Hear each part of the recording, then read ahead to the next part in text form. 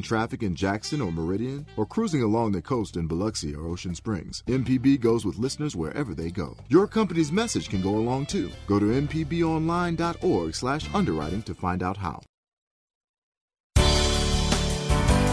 Good morning. It's 8:30 on Tuesday, April 23rd. I'm Karen Brown, and this is Mississippi Edition on MPB Think Radio. On today's show, find out what a series of tuition hikes could mean for college students in Mississippi. Then, a new leader is one step closer to taking the helm at Alcon State University. And after a Mississippi StoryCorps, hear from state wildlife officials still sounding the alarm over a deer-killing disease. That's all coming up.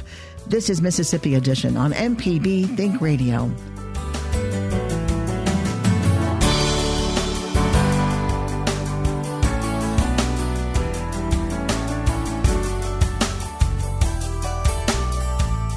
Mississippi's 8 public universities are raising tuition by an average of 4% next fall.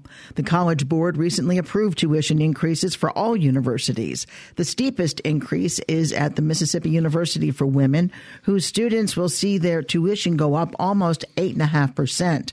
On the low end, the University of Mississippi will raise tuition by just under 2%. Nora Miller is president of Mississippi University for Women. She tells our Jasmine Ellis there's more than meets the eye in the institution's large increase. We are raising tuition to cover the cost of doing business. Just as, with your home budget, things go up, insurance rates go up, phone lines go up, just regular costs that keep rising. And we need to, we need to be able to ensure the quality of the academic experience that the students are having, and we didn't want to have to make cuts in order to fit, within our budget. So we tried to keep this as reasonable as possible, because affordability and accessibility are very important to us.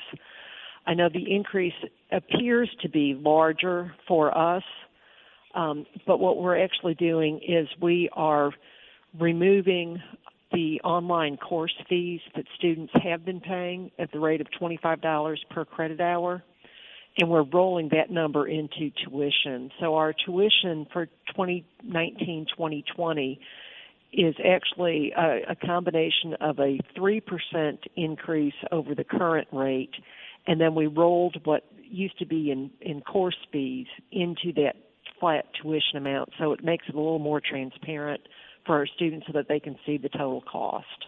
What impact does raising tuition have on students, especially students who might be, say, first generation or could be considered low income? What impact does that have on them? Well, it hurts them, of course. The increase that we have, because most of this they're paying anyway as the online course fee, what they're actually paying more is, around $300 a year. So when you spread that out over 12 months, it's not as much. And we do offer payment plans for students where they can stretch their payments over a semester or over 9 or 10 months.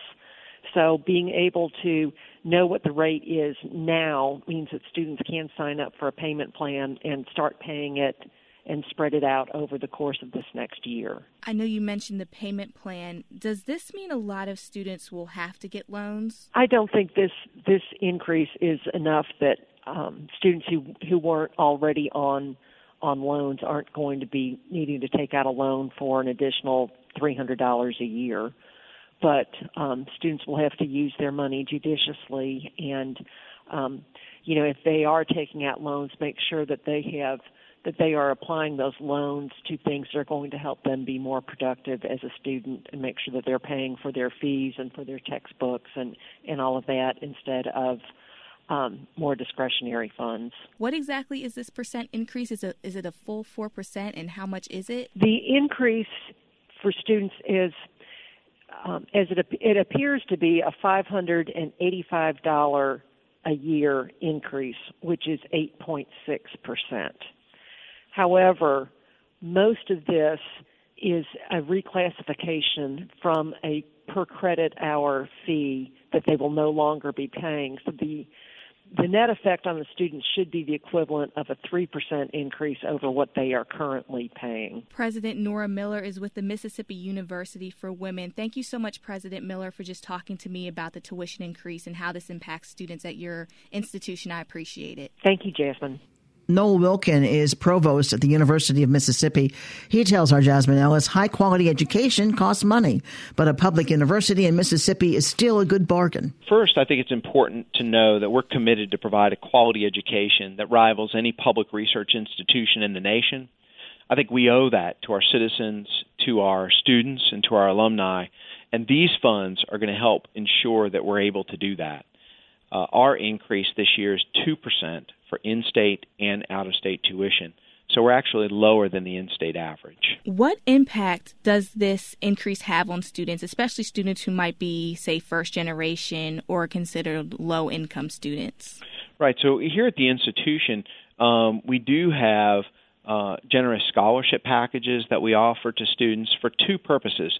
One is for academic merit, for the academic achievements they've demonstrated, and the other is for need. And so, in fact, this year we're rolling out scholarship packages that are based on the needs of students in addition to their academic qualifications. For the students who may not receive scholarships, does this mean a lot of students might have to take out loans? That's possible that students would have to figure out ways to afford tuition. Keep in mind that a four-year education in the state, still, even with our rate approaching right around $8,700 per year for in-state students, is extremely affordable and is lower than most in-state tuition across the nation. Is there or was there another way for the university to get the funds that it needed other than raising tuition for students? Was there another way to go about that? Universities have two main mechanisms for permanent budgeted funds. One is from state appropriations, and the other is from tuition. And so those are the two main revenue streams that an institution has to cover the cost of the programs that it offers to the students. And as a result of that, if we don't see an appropriation increase, then of course we have to look to the other mechanism, which is increasing tuition rates to cover the necessary costs at the institution. We're very thankful to the state legislature for covering the mandated increases to retirement costs and health benefits that are being implemented this year. We're also grateful that they provided some funds for the much-needed capital repairs and renovations. However, the funds that come from this increase will go to cover things like utility cost increases, library cost increases, repair and renovations, capital costs, classroom renovations, program enhancements, all those kinds of things that we incur on an annual basis as a result of operating our university. Do you have any advice maybe for parents or students who might be concerned about the tuition increase? Yeah, I would say that there's lots of mechanisms available to help students cover the costs of tuition to earn a college education, which increases their earning power for a lifetime. We're giving students opportunities for an education that will enable them to use that education to pursue career opportunities and jobs for careers that will last 40 years or so. And so a college education, particularly at the rate that we charge Mississippians, is extremely affordable given the benefits that students receive from earning a college degree. Dr. Noel Wilkin is Provost and Executive Vice Chancellor at the University of Mississippi. Dr. Wilkin, thank you very much. Thank you. I hope you have a wonderful day. In other news, the Mississippi College Board is tapping Felicia Nave to become the next president of Alcon State University. Nave was named the board's preferred candidate at a press conference yesterday. She earned her undergraduate degree from Alcorn and currently serves as provost and vice chancellor for academic affairs at North Carolina Central University. Alcorn's Alfred Galtney served on the campus search advisory committee. This person would help move Alcon State University progressively forward and make sure that we remain pretty much strong and stable throughout the years and maybe even grow even further to newer heights. Challenges that I believe is facing us with grants and cooperative agreements to also be that champion for us. Felicia Nave will be at Alcorn tomorrow to meet with campus groups. Coming up, hear from state wildlife officials still sounding the alarm over a deer-killing disease. That's after a Mississippi StoryCorps. This is Mississippi Edition on MPB Think Radio. How we treat our planet sometimes results in legalities. In honor of Earth Day, the next In Legal Terms will have marine issues as its theme, with guest Stephanie Showalter-Otts, director of the National Sea Grant Law Center, located at the University of Mississippi School of Law. Coastal resident or not, this will be an informative and interesting show. We hope you'll join us today for In Legal Terms at 10 a.m. on MPB Think Radio and on the internet at mpbonline.org. This is MPB Think Radio. Mississippi is our mission.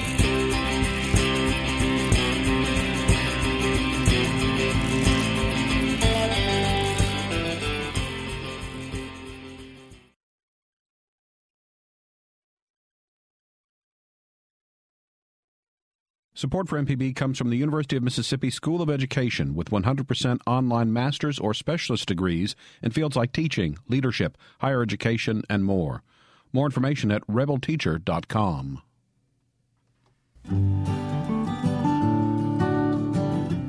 Billy Tullis was just 17 years old when she met the man who would later become her husband. At the time, he was in the military. Lavelle Tullis went on to be the chief of police in Jackson. Billy Tullis talks with her daughter Judy on the StoryCorps mobile tour in Mississippi. I was 17.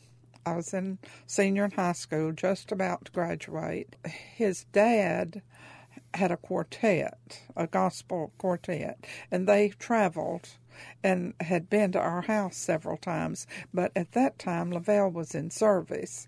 So on Mother's Day of 1947, we went to the little country church where they were having a Mother's Day homecoming there. We were kind of late, and when we got there, when we walked in, well, Byron Tullis, his dad, was standing up toward the front. Well, I was a little shy. He was motioning me to, I didn't want to go, but he kept on, so I walked on up there in this front of this church full of people. And just as I got to him, he said, "Billy, I want you to meet my son." And I looked up, and the minister said, "Bow your head for prayer." And when I looked up, I was looking in his eyes, and he was a goner right there. I didn't quit pursuing him until I got him. That's not quite true, but he did do a little pursuing. And Papa did a lot of pushing. Yes. Yes, Papa made that happen. Yes, he did. And so y'all married. Yes. And temporarily we lived with his mother and daddy for about 6 months. Talk about his family a little bit. All right. The family that you came into as a 17-year-old Arkansas well, schoolgirl. Well, he was 21. Vernon was 19. I was 18. Jerome was 17. Skeet was 16. Peggy was 9, and James was 4. And we all lived in a 2-bedroom. It was a big house, but it was, 2 beds in every room. But so you fit right in. Yeah, yes. And they do consider you a sister as much as they do. And since my mom died, they tell me I am the matriarch. Yeah, I feel like a grandmother to all the children. I do. And I know you're very close to Peggy, the only girl. Yeah, and I loved my mother-in-law, and she loved me. Tell one of the stories about Daddy and the boys in the tree, or one of their prank stories. Oh, one of the things they played was to take a small pine tree, and one would climb it and the others would pull it down. And then they'd turn it loose and let it fling you off. They were just wild. I still am sorry that we didn't do something like this. And we kept saying we were going to get all of them together. But they played pranks on each other. Yes, because it was always so interesting to have them tell it. One would start to tell it, and there would be several different variations of different opinions about that. One thing I want to tell you, and I may have told you this before, I always think it's so funny when differences of opinion about what happened. Sybil, when she was 4 years old, had phlebitis in both her legs, and her legs, I can remember, were as big as her body. They were so swollen. And, it's a miracle that she lived. I was 7, and I remember people were coming in to see her and bringing her little gifts, and, that on the bed where she was, she'd have little gifts. I was jealous, what can I say? And then years later, when Mother and Daddy were sick, she and I had gone to Arkansas. But you stood out in the rain. Is that a part of the story? I'm not going to tell that part of the story. You stood out in the rain puddle to try to get sick. Do I remember that part? You remember it better than I do. But let's go back to the other story. We were in a hotel in El Dorado with Mother and Daddy were in the hospital. And we were just talking about, our childhood. And I was talking about that. And she said, well, isn't that funny? She said, I don't remember anybody bringing presents. All I remember is that my feet were so swollen I couldn't wear shoes, and you got new Easter shoes. Here's the two sides of the same story. Of the same story. Yeah. Hey, it's pretty much still the same. To hear more of our conversations from the StoryCorps Mobile Tour, go to mpbonline.org. The StoryCorps Mobile Tour visited Mississippi through a partnership with the Mississippi Humanities Council, the MPB Foundation, and Mississippi Public Broadcasting. An evening of jazz can be just what the doctor ordered. Take the greats, Ella, Coltrane, Dinah, Miles, and Monk.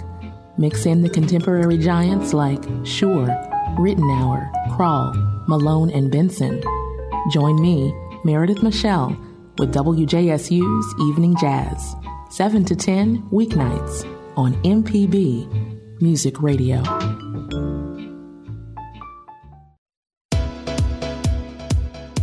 Have you been in this situation? You're listening to a great story on Think Radio in your vehicle, but now it's time to go inside. You want to keep listening, but you're ready to move on. What can you do? Pull up the MPB Public Media app on your phone while you're in the car. You can continue listening to that great MPB local show and not miss a moment.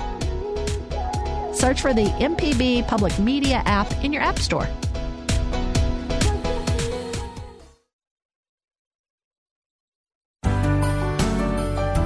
This is Mississippi Edition on MPB Think Radio. I'm Karen Brown.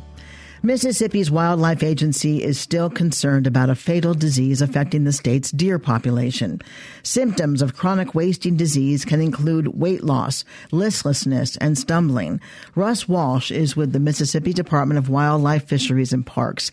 He starts by explaining how CWD works. Chronic wasting disease is a member of a family of diseases known as TSEs, or transmissible spongiform encephalopathy. So basically, this is a prion disease.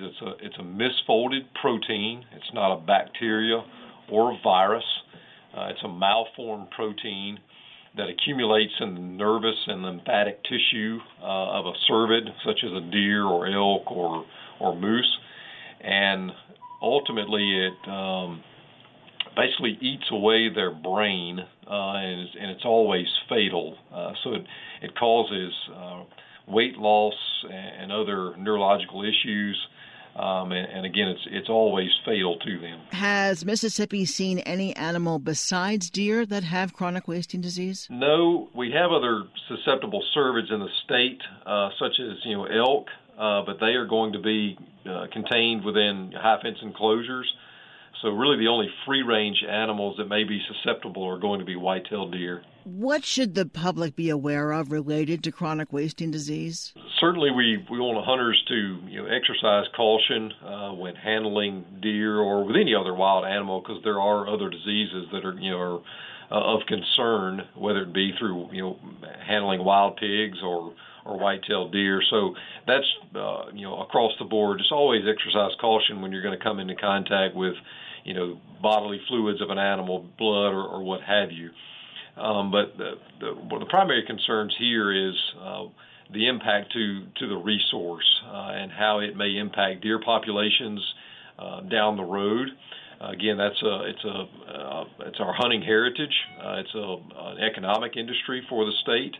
And so this has long-term implications for primarily natural resources. How many deer since February of 2018 has Mississippi seen with CWD? 18 have been confirmed, 18 additional. In the same part of the state? They are spread across 6 different counties.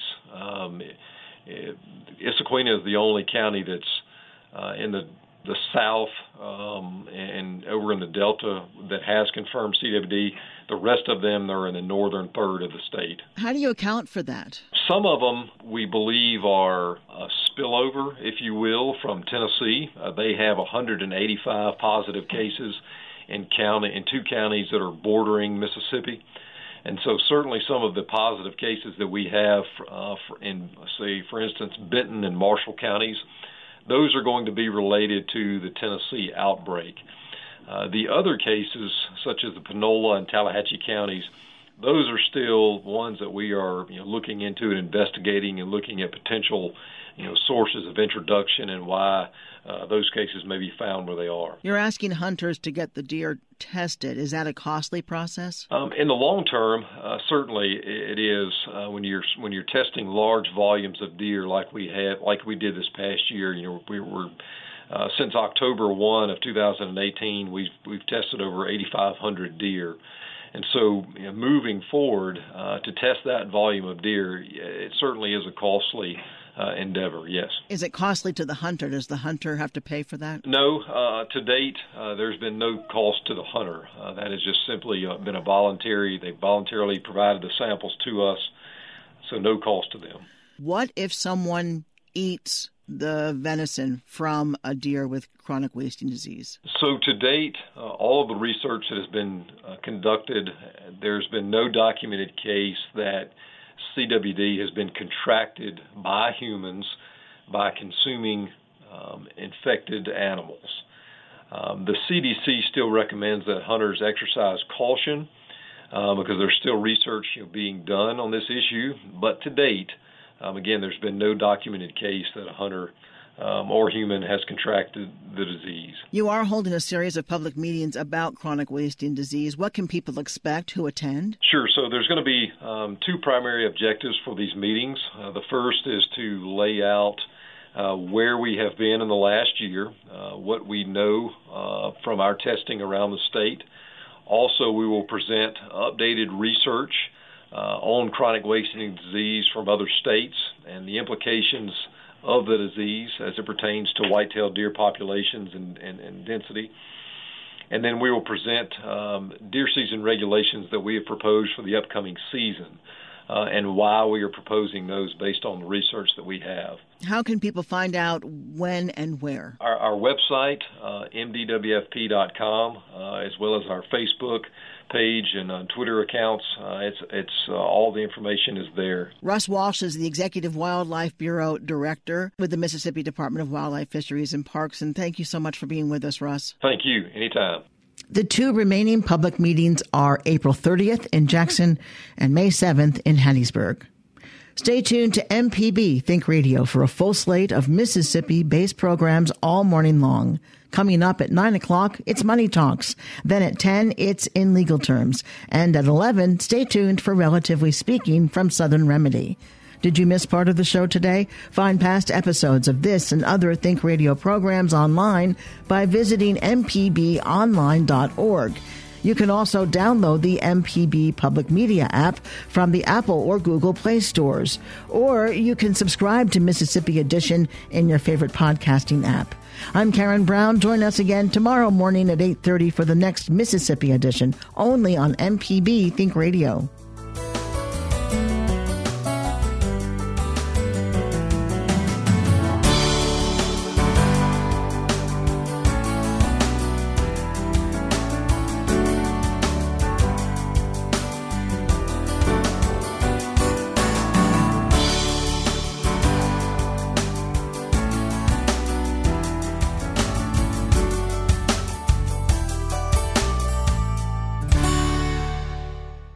Support for MPB comes from the University of Mississippi School of Education with 100% online master's or specialist degrees in fields like teaching, leadership, higher education, and more.